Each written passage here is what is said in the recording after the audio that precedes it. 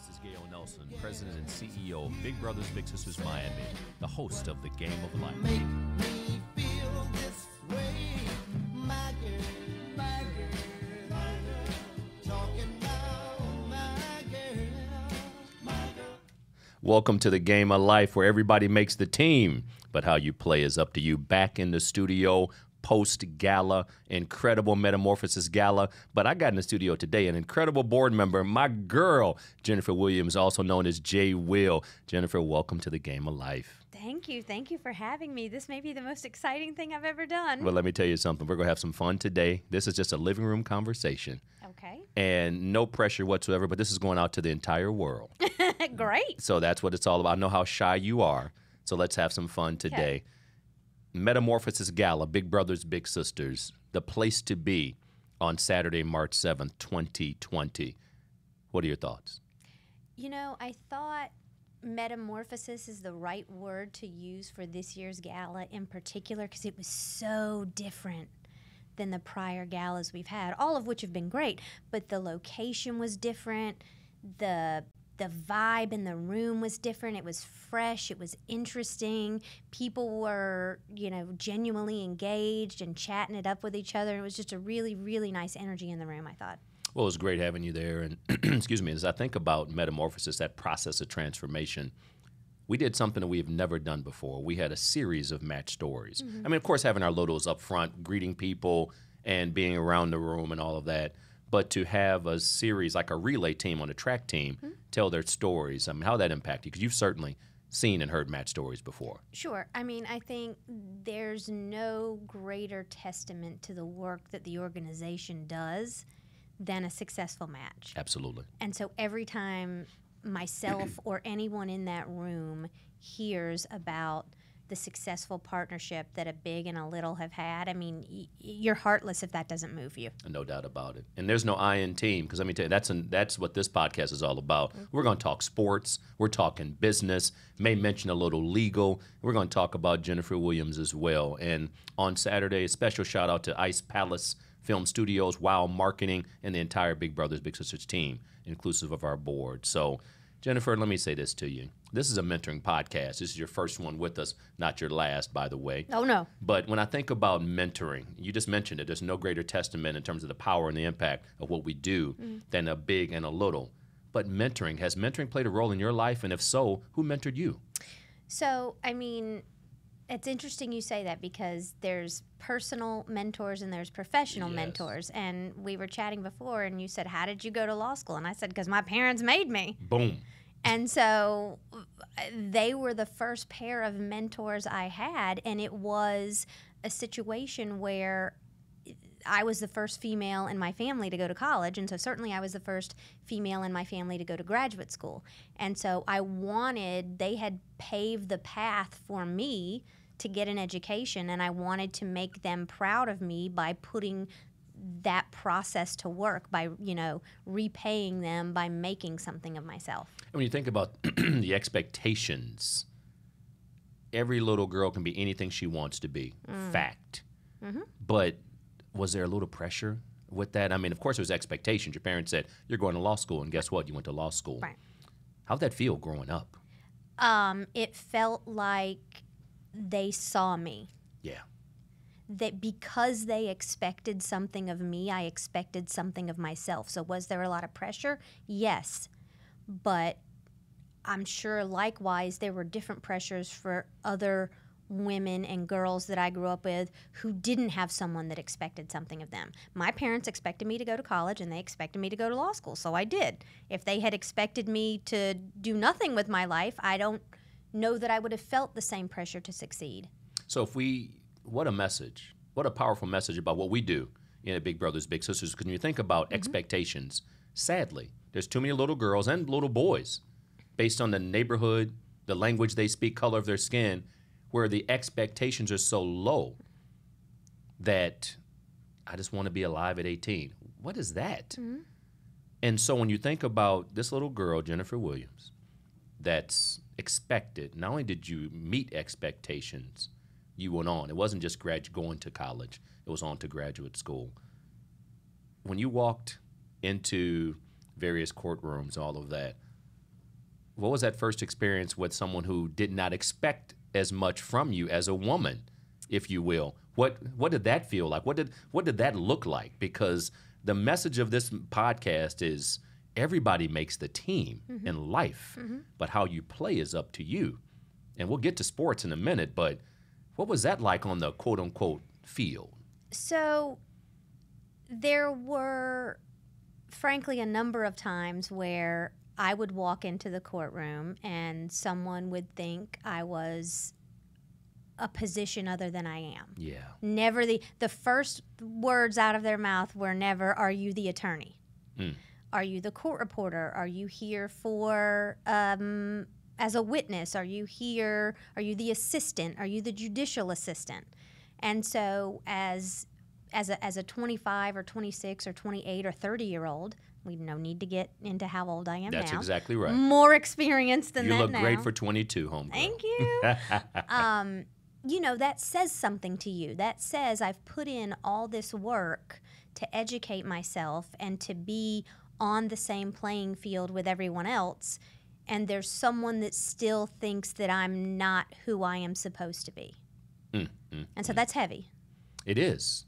And I don't and I don't think it's limited to gender. I think there You're are I can only speak, it's the only industry I've ever been in, but it's, you know, every other characteristic you can think of. I think that people fall flat on expectations every day. Oh, there's no question. And it's not about spiking the ball, because I'm old school when it comes to sports. As a sports coach as well, I teach all my athletes. I said, if you run the play and you score, you don't need to celebrate. You expected that. Again, I'm not saying celebration's wrong. You can go over the top. I just saw a recent post, and I'm going, again, I knew we would go, quote unquote, we're just going to get into it. A young man caught a touchdown pass on the sideline end zone. He was double covered, and after he caught the touchdown, he proceeded to pull a Sharpie out of his gear, I'll just leave it there, and autograph the back jersey, the jersey on the opposing player. That's a little over the top, if you will. So, are you asking me to react to whether that's over the top? Well, because I don't think it is. I love See, it. I tell you what. So, how did it feel when you respond to those who said, "Are you the assistant? Are you the court reporter? Are you anything other than the authority in that room?" Did you sign the back of the jersey, or did you just politely say, "No, excuse me, I'm the attorney"? So, what level of response did you have? Maybe you had different levels over time, but I'm just curious. I think anyone who knows me knows that my response was well over dramatic every time. Give me one example, if you don't mind. I don't know who the court reporter is, but I'm here to argue this hearing. There you go. There you go. And I'm not saying that is the professional way to have responded. Understood. But that's how I responded at the moment. I would have signed the back of that jersey myself. Let me tell you something, and I tell you what, I've gone through various phases as well, because I've been in events. And again, it's not lost on me that as president and CEO of Big Brothers Big Sisters, having top-level events like the Metamorphosis Gala that we just had, and for folks to come up to me and act like I'm the waiter. Let me just be clear.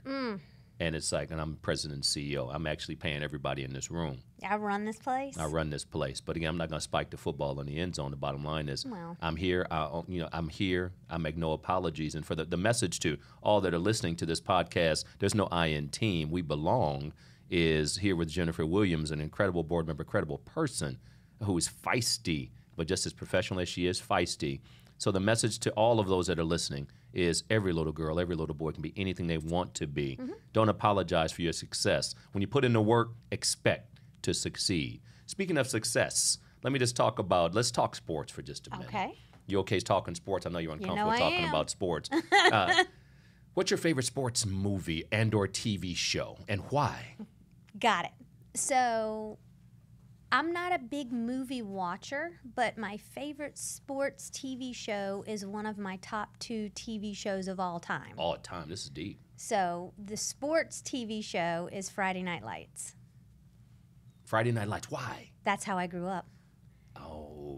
Every Where'd you grow up for the benefit of our audience? Sure. So I grew up in Santa Rosa County in All the right. Pensacola suburbs. All right. I went to the same elementary school, middle school, high school in Were probably all the schools like right next door to one another too? That's like Yes. small town USA. So the middle school and high school were adjacent. All right.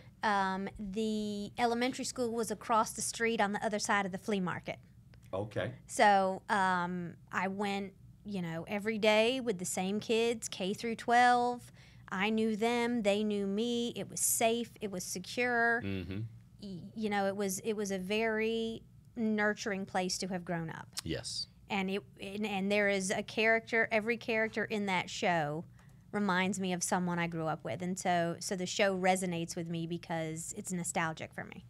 Let me ask you this: when it comes to football, the game today, the message of team, the message of individual, when we think about, transfers and free agency, loyalty, things that in business mean a lot, what's the landscape of sport look like to you now? Well, so, and you and I have talked Yeah. a lot about this, that I'm far more proficient in college sports than I am Let's in deal in with college professional. football. All Yeah. right. So this transfer portal thing is crazy. Oh, talk to me. When you're talking about loyalty, when you're talking about succession planning, when you're talking about staying within a community for a significant period of time, I think there's only so much that one person can deal with if they think they're the best. And so when you're talking about expectations, we talked earlier about Joe Burrow.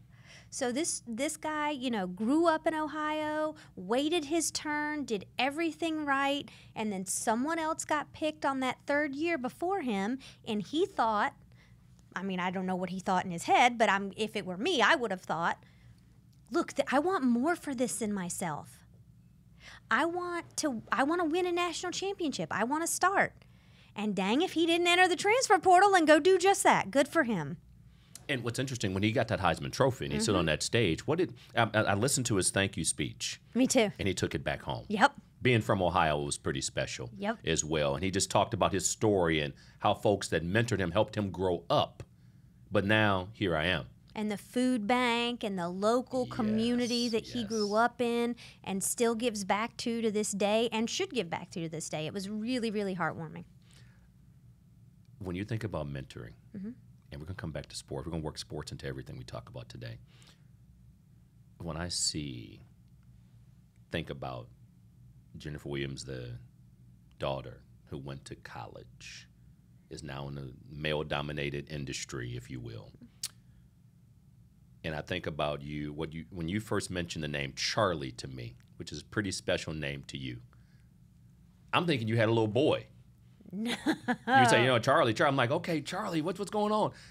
But that was intentional. It was. So her father and I, he picked her given name, which is Charlotte. So her full name is Charlotte June Williams. That's beautiful. Thank you. And so your beautiful daughter, for the sake of the audience, in case she is, goodness gracious, That's your something heart. else. She is, and she just turned 6 and lost a tooth in the same week. So we have had a big week in our house. But when her father came up with the name Charlotte, I said, that's fine, but I'd really like to call her Charlie, precisely for the reason you just articulated. I've always liked unisex names for girls. I've always felt that there's less expectation when the person coming in the room, you just know them by their name and you don't know yet who's coming in, and you get to know them for who they are. I still get letters. I'm a little older than 6, for the sake of the audience. Miss Nelson. I was accepted to a women's college when I was 18, Did you senior go? year. I did not, Jennifer. And so I didn't realize, the uniqueness of Gale. Now, I'll talk about, and you know this, but for the benefit of the audience, I'll talk about why I was named Gale. But it was such a challenge for me growing up, but I clearly understand. And now I embrace, I own it. Gale Sayers Nelson. When I was born in Lincoln, Nebraska, Bryan Memorial Hospital. It's a big My deal. mom named me Curtis Anthony. My dad got there and said, no, that's a Heisman Trophy winner. That is a future Super Bowl champion. Now, I haven't held any Heismans or Super Bowl trophy. Well, I did hold a Super Bowl trophy, but it wasn't mine.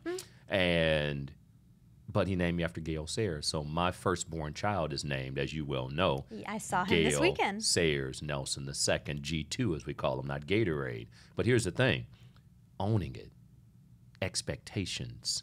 And when you think about a name and why you mentor and how you got involved in Big Brothers Big Sisters, because one of the things you talked to me about, and I love it, why did you get involved with Big Brothers? We're going to take it back to Charlie in a minute. Sure. Why'd you get involved? So originally, I think as we've pieced together the timeline, I got involved maybe a year or two before she was born. Yes. Not having any children yet, I was looking to do something to give back. I had, frankly, more time on my hands than I have now, and I wanted to do something to give back to. This is the only community I've ever lived and worked in as an adult, and I wanted to be a part of it. I wanted to be integrated more. And when you think about those who mentored you, you think about the legacy, your legacy as you teach Charlie, those mentors that you've had throughout the years, primarily women? All women. All women? Except for my daddy. Okay, of course. My dad, and yes. then my mother, and then since then women. And what is it that you want to? We think about this, Charlie, and I think about Gale, that you saw him at the gala, and he's on my hip the whole time. And I love every second of it because I'm teaching, I'm learning, I'm modeling that example for him.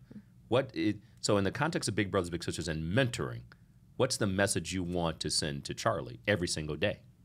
Well, the message I would send to Charlie every single day is to be thankful for the world you live in, Yes. for its bad, its good, its ugly, its beautiful, its strengths, its weaknesses. But understand that you, Charlotte June Williams, have the same responsibility as the rest of us to contribute whatever it is that you can. That's powerful. Because at the end of the day, organizations like Big Brothers Big Sisters, we survive based on the generosity, based on the Jennifer Williams of the world saying, I have a responsibility, I have an obligation to give back. I have a little bit of time. Some folks may have that time, or they may not have the time, but they have, let me invest, let me support, because there's that little Charlotte out there, there's that little Gale out there, the little Jennifer out there that needs someone to invest the time and say, you know what, you're better than what people are saying about you. Maybe what you even think about yourself. So the message to all listening is, if you have the time, if you don't have the time, then you can spare a dime and support that next little boy or little girl that will be that judge, that attorney, that CEO, that president, because that's what the message is really. That's team. And I will have her bring her piggy bank up here tomorrow. well, just give her some time. She's 6, but I need it. When she's 8, we can talk. Okay, perfect. She just got $5 from the Tooth Fairy, That's so what she's I'm talking rolling about. in She's it now. rolling right now. She's rolling. We're gonna let that build up a little bit until she's 8. But listen to me. Succession planning in sports. We talked about the portal, the transfer portal in college sports. In sports and in business and in life, there's always a next chapter. Succession planning is real. Again, Brooklyn Nets just their coach. I mean, again, it's reported, and 2 top players, Kyrie and KD, just said, you know what, we're not vibing with this coach. Whatever the truth is, we'll see. But the bottom line is succession planning. The next coach, the next player. Life goes on. In business, how important is succession planning and some of the challenges associated with it, as we can learn from sport? Sure. I think they're the same challenges. I mean, I think that's why sports is such a great barometer of life. Yes. Is because, in sports you have a playbook. In every industry, every organization from leadership down has a playbook. But if something happens that you aren't anticipating, someone gets an injury, someone has to be out on a leave of absence for an extended period of time, someone decides they're leaving unceremoniously, whatever it is, good or bad, that happens in the life of your organization, you got to be able to pivot from the playbook. And when you think about the playbook, sometimes when you mentioned Joe Burrow, it's like, okay, someone else was picked, but I feel it's my time. My time. I think he was right. There was this quarterback with the Patriots, I think last name Brady, if I'm not mistaken. Hey, given a shot, I think he's done pretty well, to say the least. I think about just in any position, we're dealing with all quarterbacks, but just on any team, in any sport, in any business, planning ahead, knowing what that next move will be is just so important. Well, next man up. I mean, look, Next man up. We you know I'm Or a next Gator. woman up. Or next woman up. There you go. But you know I'm a Gator, and they had their quarterback get hurt last season, and the next guy up just went in the next play and played the rest of the season. I mean, There you go. you got to be ready when it's your turn. So it's a state of, one of the things I say all the time, and I think it speaks to business, if you stay ready, you don't have to get ready. That's a message to all the teams I'll be coaching next year. Stay ready, because you don't have to get ready. And your name is called. It's not about, well, what do I do now? You're already prepared. Right. So succession planning as it relates to sport, as it relates to business, is about a state of readiness. I read a lot of case studies lately as it relates to succession planning over the years, and businesses are challenged with that. Why are businesses so challenged with the next chapter? Is it change for the sake of change, or why is it such a challenge, do you think? I think that change is hard. I mean, you're not talking about asking you and I to change as two people. Right. You're asking, it's harder to right a ship or to turn a ship in any direction. And so I think in an organizational standpoint, it's got to be incumbent upon, and I know we keep going back to a sports analogy, but it's got to be incumbent on the veteran to teach the younger folks, to teach the people behind them, as my mentors have taught me, this is how you run a case, this is how you run a play, this is how you, conduct yourself in the courtroom, this is how you conduct yourself on the field. Yes. It is likewise incumbent upon the younger generation to listen and to learn. And I've always said I learned more about being a lawyer from sitting in the offices of my partners and listening to them conduct their business than I learned in law school. And so it's incumbent on the younger generation, the rookies, to be watching, to be listening every day, to be taking it all in, to be learning so that they are ready, so it's not as big of a pivot.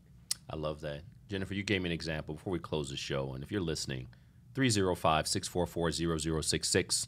There's no I in team, and these kids need you to be on the team, mentoring, supporting, setting that example, getting advice. Every time I've listened to a big, Jennifer, and you've heard this, you heard it on Saturday at the gala, where these bigs say, I have learned more from this kid than I ever expect. I'm getting more out of this. So if you haven't given the time, spent the time, supported, invested in mentoring, my goodness, the time is now to sign up. But let me say this to you.